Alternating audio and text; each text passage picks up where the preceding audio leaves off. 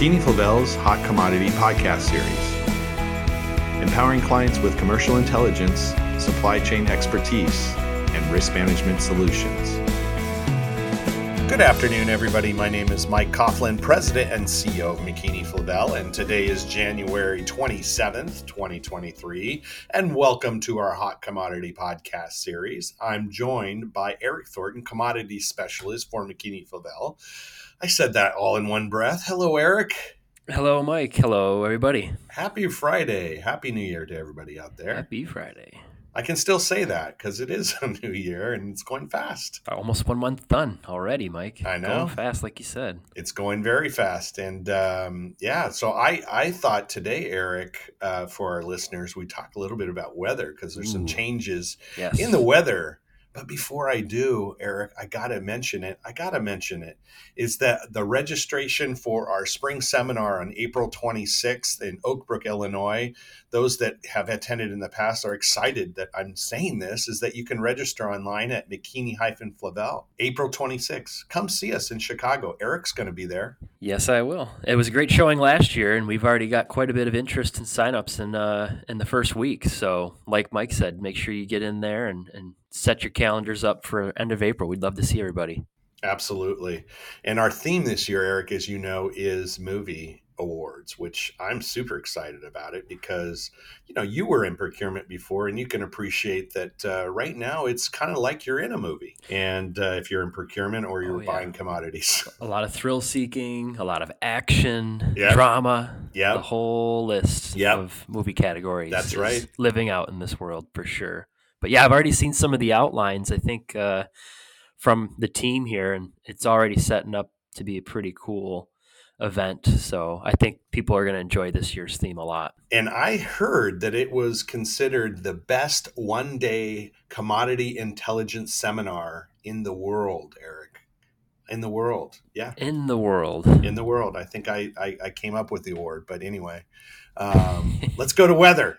All right, yes. Eric, what's happening in weather and what is your ideas on how it might be impacting some of the commodities our listeners pay attention to? Absolutely. Yeah, no, I figured this would be a good topic to check in on. I think, Mike, we might have done something, just late 2021 on this phenomena, and that is El Nino versus La Nina. Yeah. And those that are, current clients of ours hear us talk about this quite often, because obviously weather drives, moisture, precipitation, temperatures, drought, all that good stuff that can directly have an impact on production and yield for a lot of these markets around the world. So not just what we're dealing with here in the U.S., but obviously globally, at least what tendencies we might see, whether we are in one of those phenomena. So I think people are pretty familiar kind of where we've come from to this point, where we've been in a La Nina and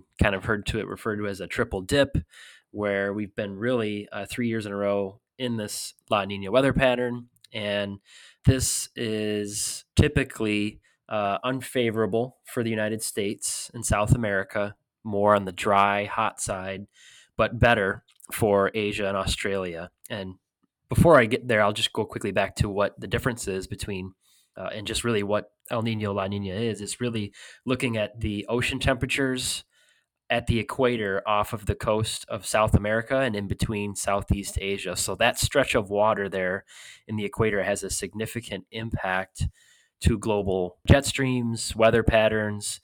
Like I said, they can have differences each event, but there's definitely an increase in probability of certain weather events taking place. Like I mentioned, excessively hot, excessively wet, cool, warm, heat, drought, dryness, all those bundled in. So being in this 3 years in a row of La Nina, we've certainly seen the negative impacts down in South America. Brazil had a really tough time with their crops a year ago, specifically that soybean crop and corn crop. This year, it's kind of reversed, where Argentina looks to be suffering quite a bit. And we've also had our problems here in North America the last 2 years with a little bit lower on yield for a lot of these crops, specifically wheat, even corn and soy to a degree, where we've seen below trend line yields where, I think even the corn crop this year, trend line would have been 180, 181 bushels per acre. We netted out at 173.3 bushels per acre. So that lost production does matter. And it's something obviously that can matter for price projection, whether a market might be setting up for recovery or potentially seeing stocks decline like they've done for consecutive years now. And certainly some other macroeconomic and fundamental factors leading to these tight balance sheets today, but weather has been a big one. Sure. And it's just lined up in a pretty unfavorable way. So where we are now, though, we've seen La Nina start to really fade and dissipate here. So that's been pretty evident where Mike is out in California. Sure. The last 5-6 weeks with a significant amount of precipitation and rain and mountain snow, and just a lot more weather systems making their way from west to east, and even starting to make their way into the southern plains and the central part of the U.S. where it has been so dry for seemingly 3 years in a row, having major implications on that hard red winter wheat crop, like I know you've heard us talk about many, many times. So we're finally starting to see the weather pattern break a bit. Obviously, the weather is not direct, 100% of the weather is not directly tied to what happens with this weather phenomena, but it's at least an indicator of what you could expect. And with La Nina fading to maybe more of a neutral phase later this spring and summer, that may increase our chances to get at least more cooperative weather and set up for the ability that maybe we can hit trend line yield for corn. Wheat's already been suffering quite a bit, at least winter wheat. Like I said, been still pretty dry throughout most of this winter and last fall, consecutive years of dryness, but at least we're seeing, chances for more rain, more moisture. Things could improve. And looking out in the forecast that's put on by NOAA for La Nina, El Nino, and looking at the oscillation down there, it actually shows we might have a chance to switch to El Nino late this year. So that's somewhat common. Looking at the historical data, where after a El Nino, we usually go to a La Nina. After La Nina, we switch to El Nino. And this last couple years kind of lines up pretty closely looking back from 1998 to 2001, where we had some consecutive years in a row of La Nina and, quickly shot to El Nino. So that seemed, there is some historical reference you can point to. And even back 2006 to 2008, there was about a 2-year spell of La Nina, and we quickly went into El Nino. So if that does take place, again, we should see better moisture here. North America, South America give us opportunities to improve for those crops. But what El Nino is not very good for in terms of other areas around the globe, again, is Southeast Asia, Australia. We typically see very dry, unfavorable weather there. So Australia's had 3 years in a row of record wheat production. We probably see a pullback there. Southeast Asia has also been doing just fine precipitation-wise. They've had their other challenges with labor and COVID and everything else on production of tropical oils, even over into India. We've had some decent weather there, but we've also see that El Nino is not very good for West Africa for all our cocoa buyers out there. So it's good and bad depending on the market or the region you're talking about. And, again, I think looking ahead this year, I think the weather here in the United States and South America is going to be better. Whereas a year ago, looking out, the forecast was not as optimistic that La Nina was going to loosen its grip all that much. So definitely things are changing, things to note. And I think that's a little bit in part why maybe folks are being a little bit, hesitant on extending coverage too far in these markets, and at least seeing if we can have a chance for some recovery in the second half of this year, probably waiting till Q4 this year during harvest, at least in North America for a lot of the grain markets.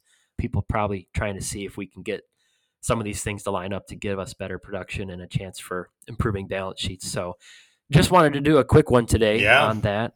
And I don't know, Mike, if you had any other additions or insights? I know, cocoa wise, you're pretty close there with some of the history in La Nina, but anything else you wanted to add on to that one? No, I mean, well, you did a great job recapping. I think it's, weather is still so important. And I think we see more extreme weather across the globe. So when you have these shifts, you really need to pay attention to what that might mean as you lead up to it and when you're in it. And I think you mentioned cocoa. That's always a big one for cocoa.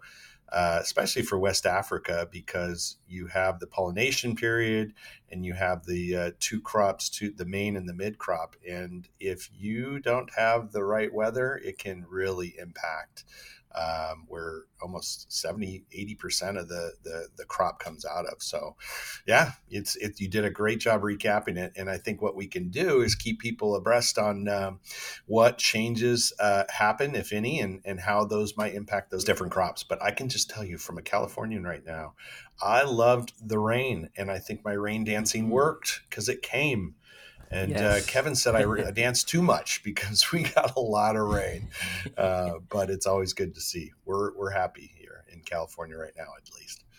So, okay, well, we're going to wrap this one up. Thank you, Eric, for a wonderful recap of La Nina and El Nino, and those IQ subscribers out there, and those that attended our risk management webinar this week. You can, if you missed it, you could go on there and you could review it again this weekend if you saw it, or if you didn't see it and you missed it, go where it says webinars and you click on it, and there's the risk management webinar we just did this week. If you're not a subscriber, please reach out to us. We'll put you on a test drive, and guess what? You're not going to look back because it's so great, and there's so much great information, intel on there. And so we're going to leave you with that. And as I always like to say, live with an attitude of gratitude. Enjoy every minute, moment with your friends and family. Eric, hug your kid. Hug Rory. Every day, every day. Every day. Congratulations. Thank you. To you on the new one. So, and everybody else, have a good weekend. Take care. Till our next podcast. Take care, everybody. Bye now. That concludes this podcast episode. For expanded commentary and more detailed information, log on to McKinney-Favel's IQ Ingredient Intelligence platform and listen to our Market Insights podcast. If you're not a subscriber, visit McKinney-Favel.com for more information. And as always, follow us on YouTube, LinkedIn, Facebook, and Twitter.